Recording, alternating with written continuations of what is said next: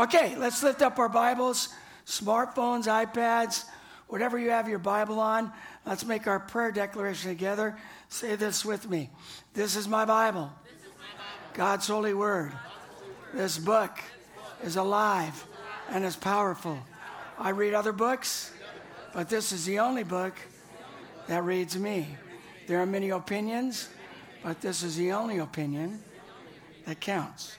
Today, I declare by faith, I can do all that says I can do. I can be all that says I can be. And I can have all that says I can have.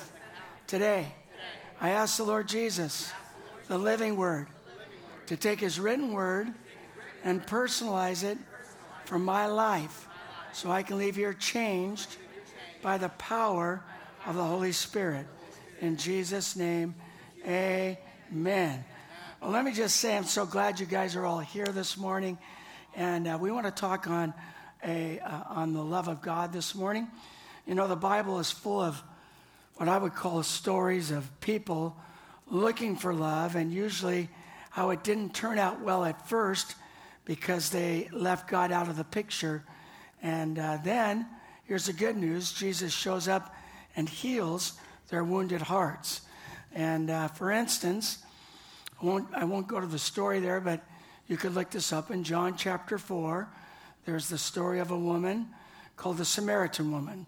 She's been married 5 times, and the one she's with in the story, she's just living with them or with him. And I totally get it. I mean, I understand her choice not to marry the 6th guy. If it didn't work out 5 times, why try the 6th time? And my point is this.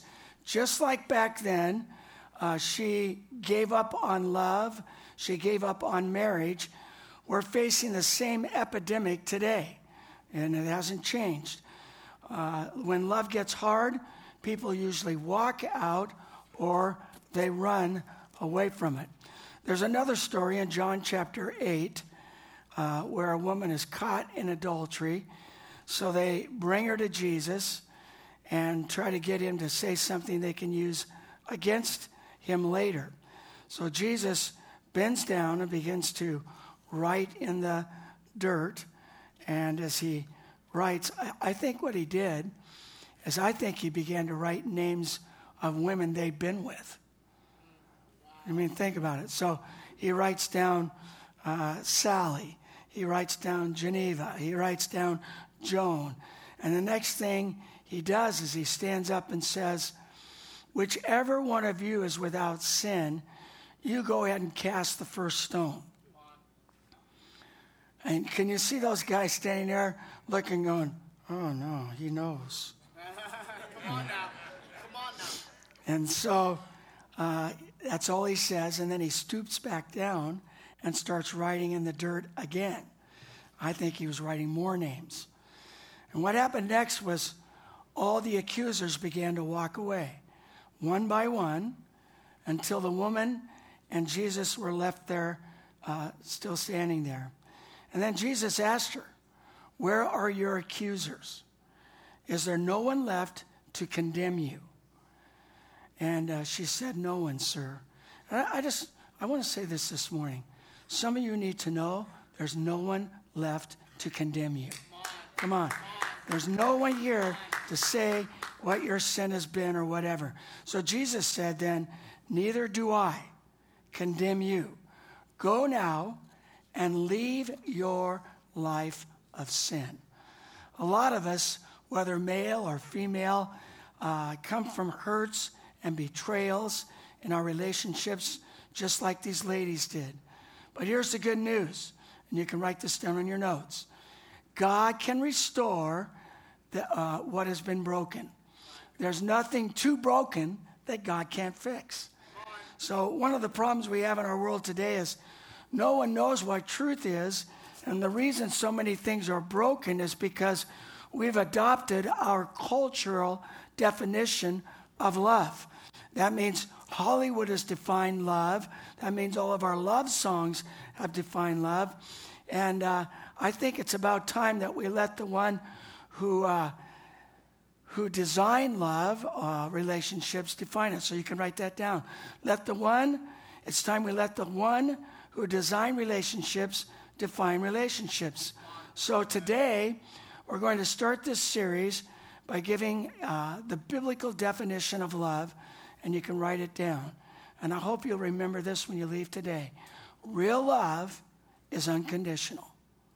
Real love is unconditional. And what God is calling the church to is a higher relationship of love with everybody. With everybody. Not just the people you love. I don't know about you. Have you found it hard to love the people you're supposed to love? I told my wife yesterday, if you would just love me the way you're supposed to, it would be a lot easier. And by that I mean, if you would just love me when I tell you to love me, the way I tell you to love me, life would be very good. But she doesn't do that the way she should. And then, how about this? But we are called to even love the people that the world would call, and we would call them our enemies. The Bible says, love your enemies, pray for your enemies, bless your enemies. Truth is, we rarely see the people who claim to be Christians love the people they're supposed to love, much less our enemies. Okay? So what happens to most of us is we forget to do that, or we don't want to do that. Now, I want to read to you then this morning from 1 Corinthians 13, the love chapter of the Bible. I'm asked periodically to read these verses at weddings. How many know it's a lot easier to read about love before you're married? I get people in my office and they're all googly-eyed kind of thing. That's what I wanted, yes. And they're all excited and full of love, and then they get married. And then I have to remind them of these verses, all right? 1 Corinthians 13, beginning in verse 4. Love is patient. Love is kind. It does not envy. It does not boast. It is not proud. It does not dishonor. That means it does not remove the value of another person. It doesn't remove their value. It is not self-seeking. It is not easily angered. It keeps no record of wrongs. Yeah, that's what, believe me, I'm preaching to myself this morning. Love does not delight in evil, but rejoices with the truth. How many, don't raise your hand on this one, but there's something inside of you that when something happens to somebody that was not nice to you and it's something negative, something inside you kind of goes, yes. Shouldn't be that way, all right? Shouldn't rejoice when something evil happens. It always protects, always trusts, always hopes, always perseveres. Love never fails. Come on, that's so good. But here's the thing. It even takes it a step further, which I do not like. 1 Corinthians 14, verse 1. Let love be your greatest aim. Now, I don't know about you, but that's hard to make love your greatest aim. Now, there's a company called the Lotus Post. It's an empowerment community type group. And so they took a group of 100 professionals that were trying to define what love is and decided the best place to go was to a group of people who had not yet been tainted by the world's love. So they went to a group of 4 to 8-year-olds, and this is what they found. And these are profound, I think. All right? So what is love? It'll be on the screen. When my grandmother got arthritis, she couldn't bend over and paint her toenails anymore. So my grandfather does it for her all the time, even when his hands got arthritis too. That is love. Come on. That should inspire you, just that alone. I'm thinking, would I do that for Lois? And would Lois do that? I don't think Lois would let me. She wouldn't trust me. Okay, when someone loves you, the way they say your name is different. You just know your name is safe in their mouth. I don't know about that one either. I've heard the way Lois says my name sometimes, and it doesn't. Okay. Love is when a girl puts on perfume and the boy puts shaving cologne on and they go out and smell each other. So just turn to the person next to you and take a whiff. Take a little smell there. Getting a little closer. All right, here we go. Love is when you go out and eat and you give someone most of your French fries without making them give you any of theirs. Come on. I don't know. My kids just used to take my French fries like I owed it to them, you know. But, love is what makes you smile when you are tired. Love is when my mommy makes coffee for my daddy and she takes a sip before giving it to him to make sure the taste is okay. So unselfish. Love is when you kiss all the time. Then when you get tired of kissing, you still want to be together and you talk more. My mommy and daddy are like that. They look gross when they kiss. Okay, love is what's in the room with you at Christmas if you stop opening presents and listen. Come on. Aren't these good? If you want to learn to love better, you should start with a friend you hate. Come on now. At 6, she's probably already had experience at that. Love is when you tell a guy you like his shirt and then he wears it every day. Some of you ladies know we love you as our wives. You told us once and we've been wearing it for 20 years. My mommy loves me more than anybody. You don't see anyone else kissing me to sleep every night. Yeah, that's one for the moms. Love is when your puppy licks your face even after you have left him home all alone all day. And I told this the first service. I heard this years ago, but I heard if you want to know if your spouse or your dog love you more, lock them both in the trunk, walk away for an hour, come back and see which one's more happy to see you. Just kidding, don't try that.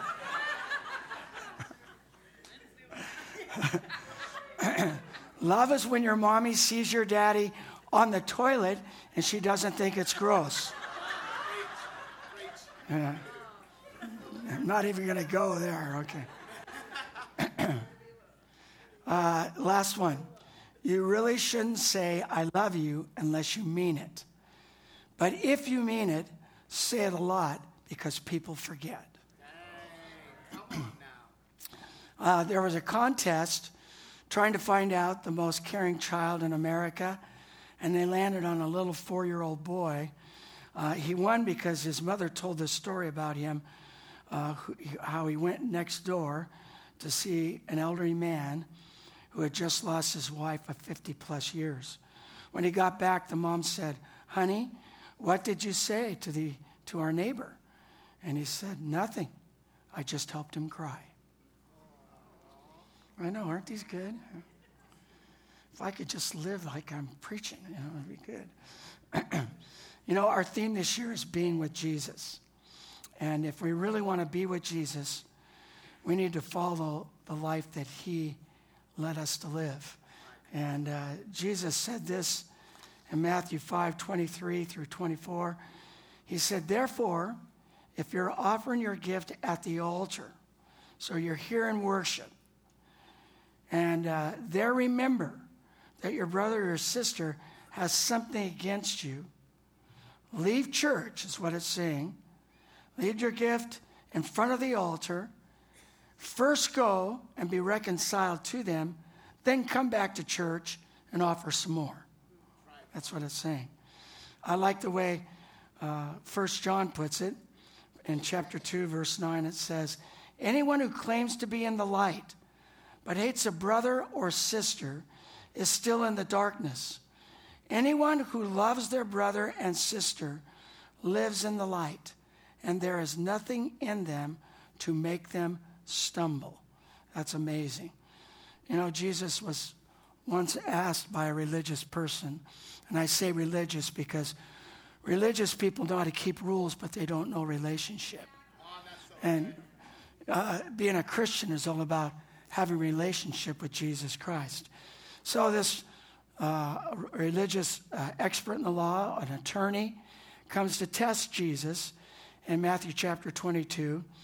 And it says this, one of them, an expert in the law, tested him with this question, teacher, which is the greatest commandment in the law?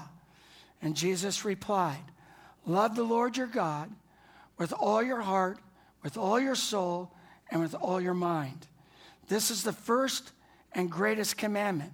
And the second is like it, love your neighbor as yourself.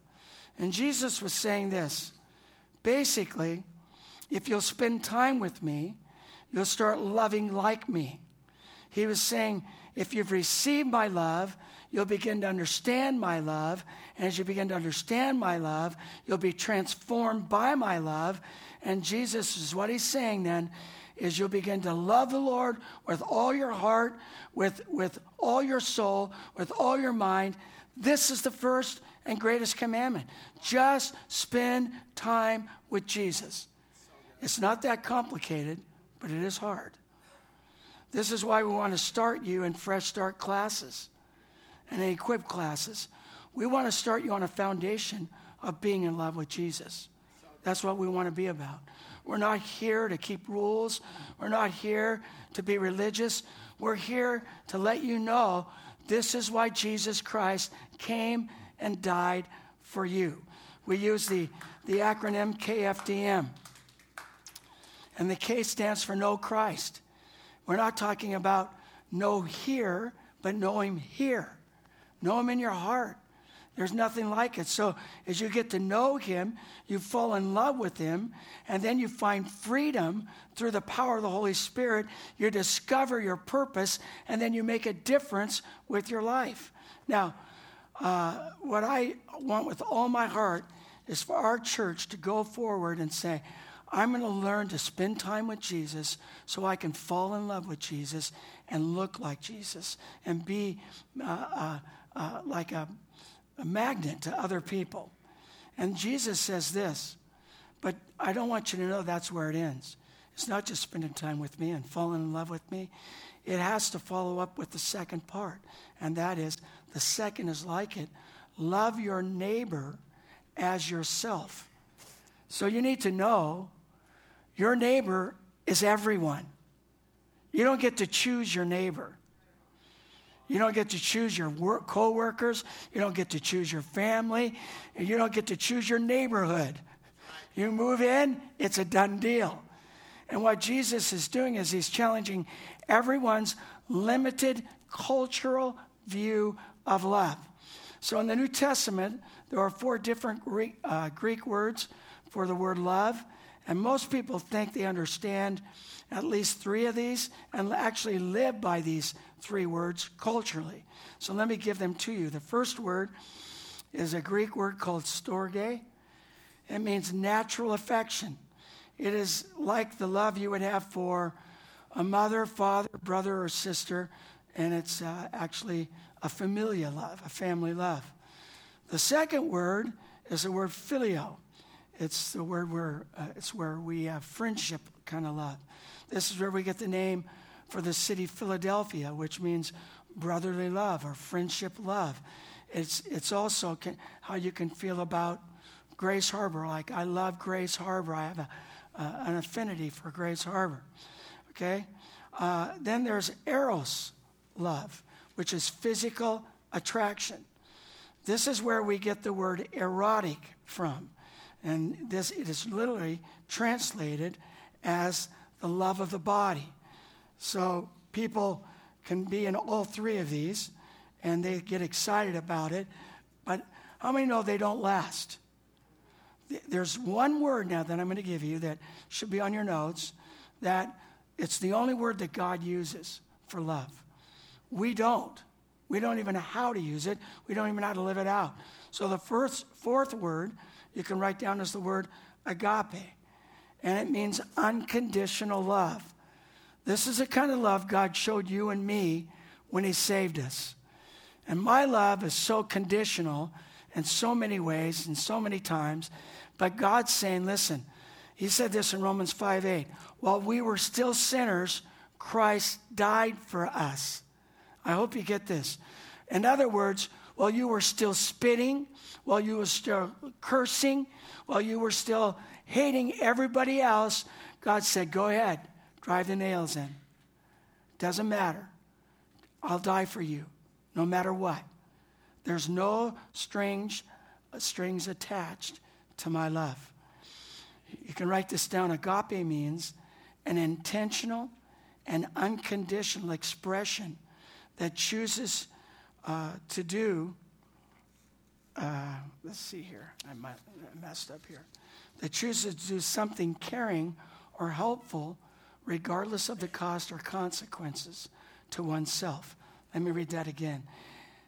An intentional, unconditional expression that chooses to do something caring or helpful regardless of the cost or consequence to oneself. That's God's kind of love. And we have made love like it's a ditch.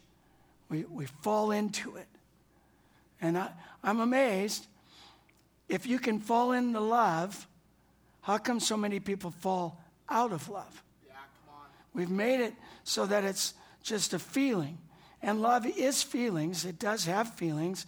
But how many know there's a fine love between the feeling of love and the feeling of hate? It's very fine.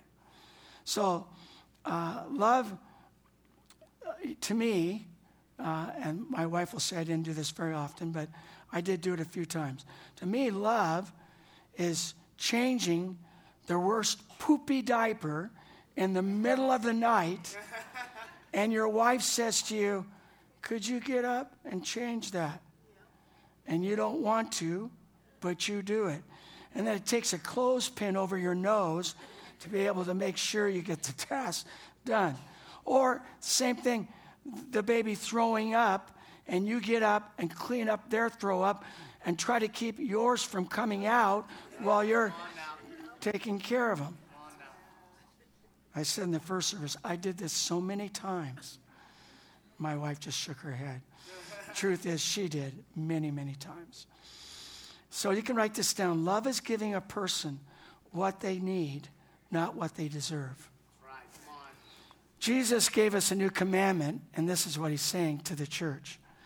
John 13, verse 34. A new command I give you, love or agape one another, as I have agape to you.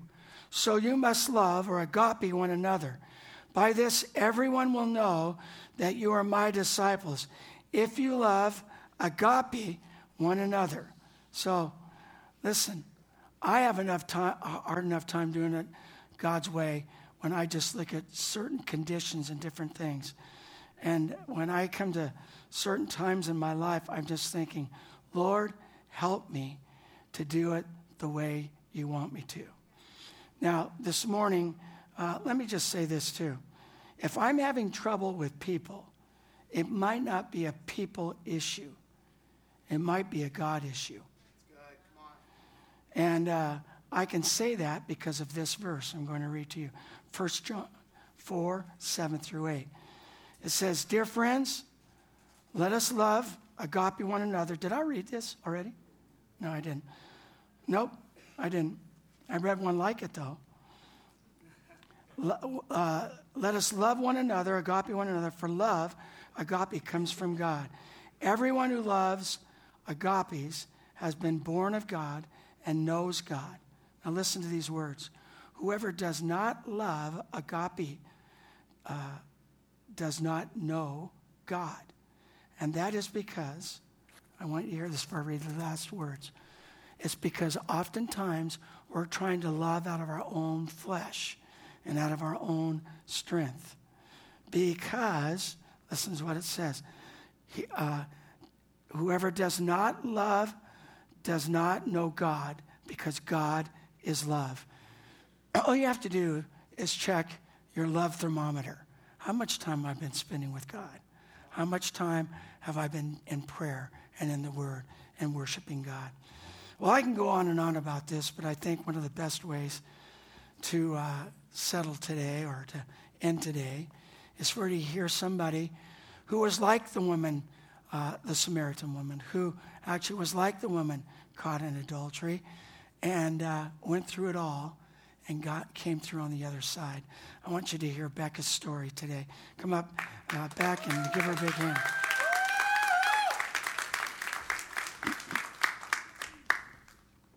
Well, good morning. For those of you who don't know me, I'm Becca. I think it's really hard to beat an introduction where, hey, remember that story in the Bible we just talked about the lady who was an adulteress? Let me introduce you to one in real life. It's a great introduction.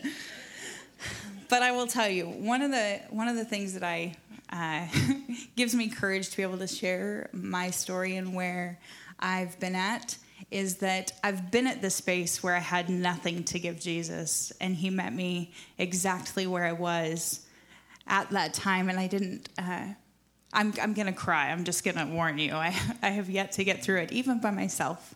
But Jesus is a real God who has a real relationship with us and really does show up. It's not just a Bible story. It's not just a verse we hear on a Sunday. He actually does have a transformational love that can just rock your world. And I'm going to tell you my story because my world needed to be rocked in a really, really big way. So here it goes. I didn't have a great relationship with my dad growing up. I was possibly a difficult child, although I personally thought I was amazing. I do remember feeling loved from a kid. I had great grandparents. My mom loved me. But I grew up never feeling like I was good enough. I was too fat, too nerdy, and I had zero social skills. Social skills haven't improved much. But I'd grown up in church, and looking back, I was really naive to what was happening in the real world. In high school, I met a group of friends who were not naive and didn't have any qualms introducing me to their world. They smoked and drank and actually had sex while they were in high school. And I was astonished that that was somebody's real life. I'd grown up in church. That was TV that I wasn't allowed to watch. But I was solely focused on me. And I was looking for one thing in my life. I was looking for love. It was during this time, while I had this group of friends, that I found out a girl can get any guy. All she has to do is trade herself. I waited until I was 18. And I was in love before I gave up myself. I remember thinking that this was it. This was the guy I was going to marry. This was the guy I was destined to be with. This was the guy who would finally love me. That's all I wanted. We got engaged. Really crappy ring, just so you know. And a few months later, I got pregnant. And life was about to be perfect. I would have a husband who would love me forever. I would have a baby to love. Then it all came crashing down because I miscarried. And that relationship ended, and ended really badly. I fell apart over the next couple of years. I was in and out of relationships, and relationships is a nice word for that. I traded my body for momentary times of feeling loved. I had programmed myself really well to not need a Mr. Right. I needed a Mr. Right now. I needed 5 minutes. I didn't need you for more than that. I was a camel. I can take just a little bit and subsist on this till the next one. When I met my first husband, life did not get better.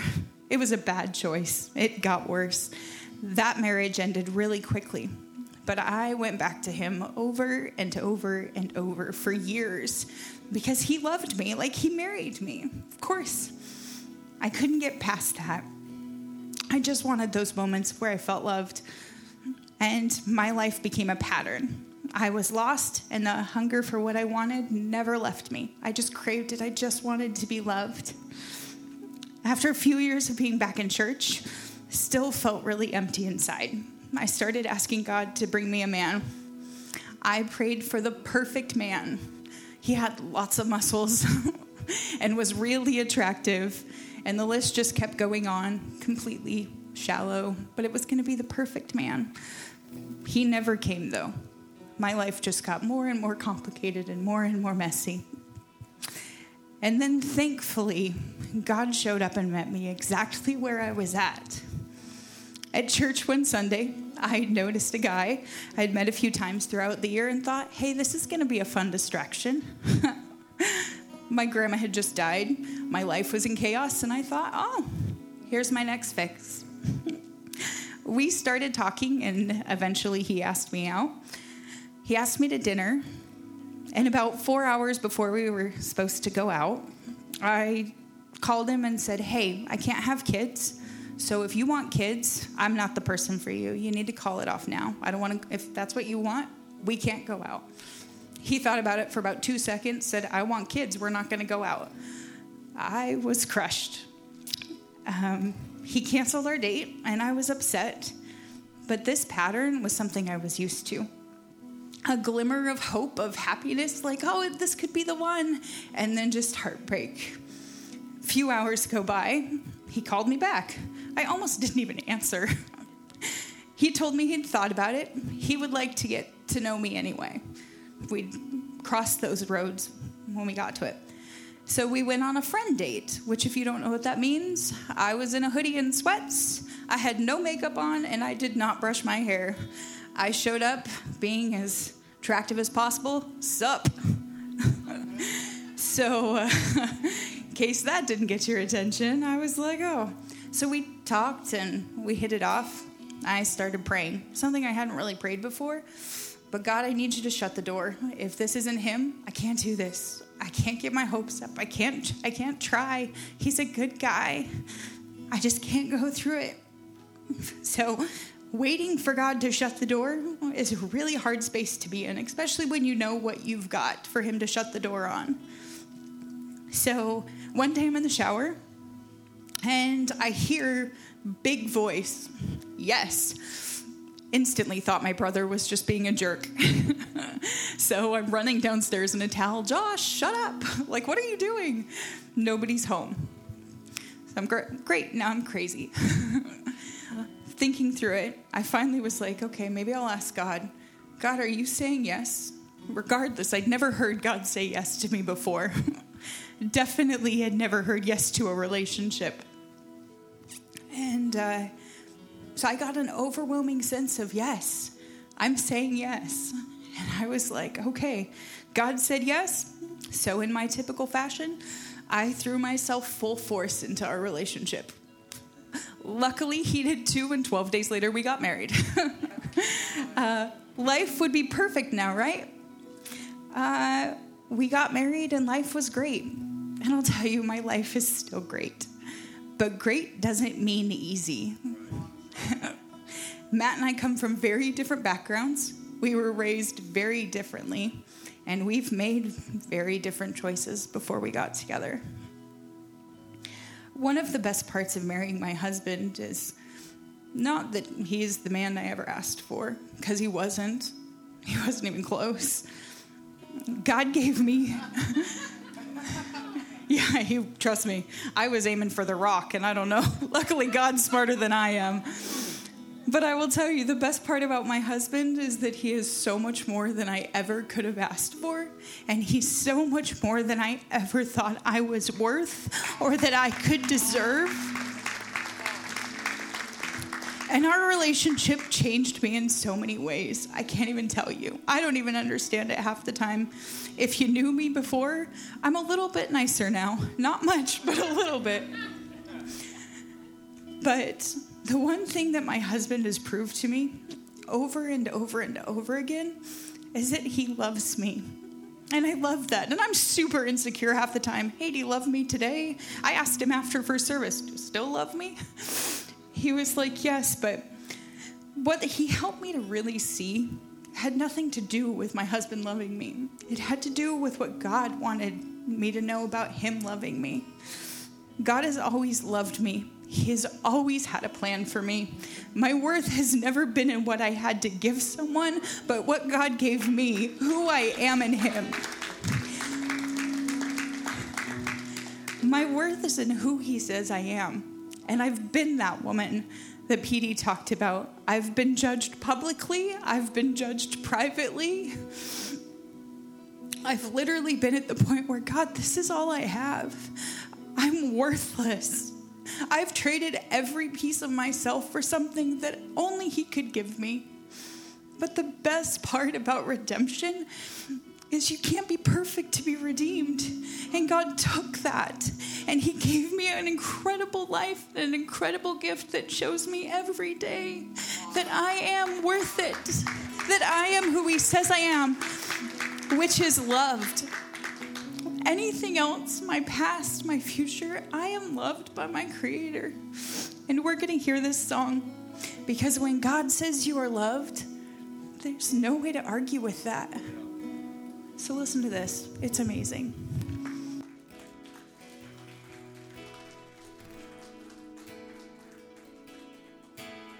I keep fighting voices in my mind that say I'm not enough.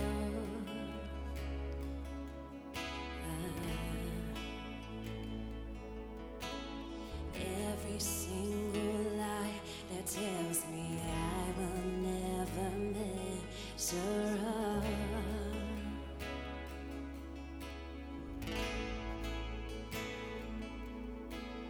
Am I more than just the sum of every high and every low?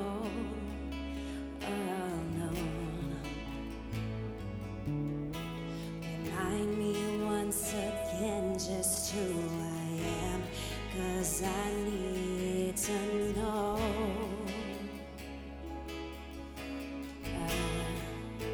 You say I am loved when I can't feel a thing. You say I am strong when I think I am weak.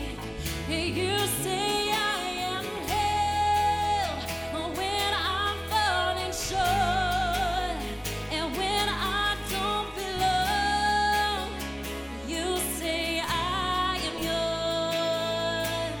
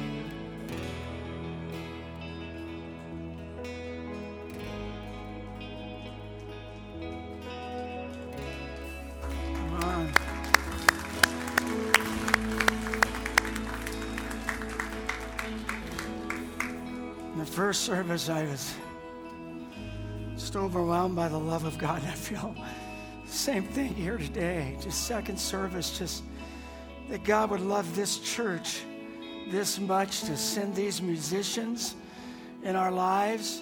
I don't know about you guys, but the presence of God is so strong. And I was talking to Beck before the first service and just saying, what are you hoping to accomplish today? And she said, I just hope my testimony can help people not make the same mistakes that I've made. And I want that too, but my heart is, if you have made those mistakes, there's forgiveness. If you made those mistakes, God can remove your shame. You don't have to carry it with you anymore. I'm telling you, we serve a mighty, loving, caring, kind God who cares about you with everything within his power. So, if I can have every head bowed, every eye closed. There was one last scripture. This is my prayer, Ephesians 3. This is Paul's prayer, and I'm just going to read it. He said, I pray that Christ may dwell in your hearts through faith. And I pray that you, being rooted and established in love, may have power, together with all the Lord's holy people, to grasp how wide and long and high and deep is the love of Christ, and to know this love that surpasses knowledge, that you may be filled to the measure of all the fullness of God. That is my heart for us, that we'll know the depth of God's love with every fiber of our beings. With every head bowed, every eye closed. Now let me just say this. If you need the love of God in your life, if you need to get rid of guilt, you need to get rid of shame, it starts with a relationship with Jesus Christ, or it starts coming back to him. And if that's you this morning, you're not here by accident, but you need to be able to say, Jesus, that's me. Just like Becca, I need you to come and give me a fresh start. And I'm going to ask you to raise your hand in just a moment, because it takes guts to serve God. It takes guts to say, Lord, I give it all to you. So if that's you this morning, you need Jesus in your life, raise your hand high right now and say, that's me. I need Christ in my life. I see 1, 2, 3, 4, 5, 6, 7, 8. Come on. 9. Come on, this is a good day. All right, I might have missed some hands there, but Jesus sees them. All right? So here's what we do here. We pray by faith. We believe it in our heart. Pray it by faith. And you come into the family of God. But here's the good news. We all pray it together. Say this with me. Father God, thank you for loving me so much that you sent your son, Jesus, to die in my place. I ask you, Jesus, to come into my life and be my Savior, my Lord, my boss, my friend, and my King. And by your grace and by your power, I will serve you for the rest of my life. In Jesus' mighty name. And everybody said, amen. Come on. Now, if you need healing for anything, whatever it might be, we're going to sing just for a few more minutes. If I can have altar workers come up. If you gave your life to Christ, come up and tell somebody. Confess it. Say, I gave my life to Jesus. And you can't make God more proud than that. Let's sing. Let's get some healing.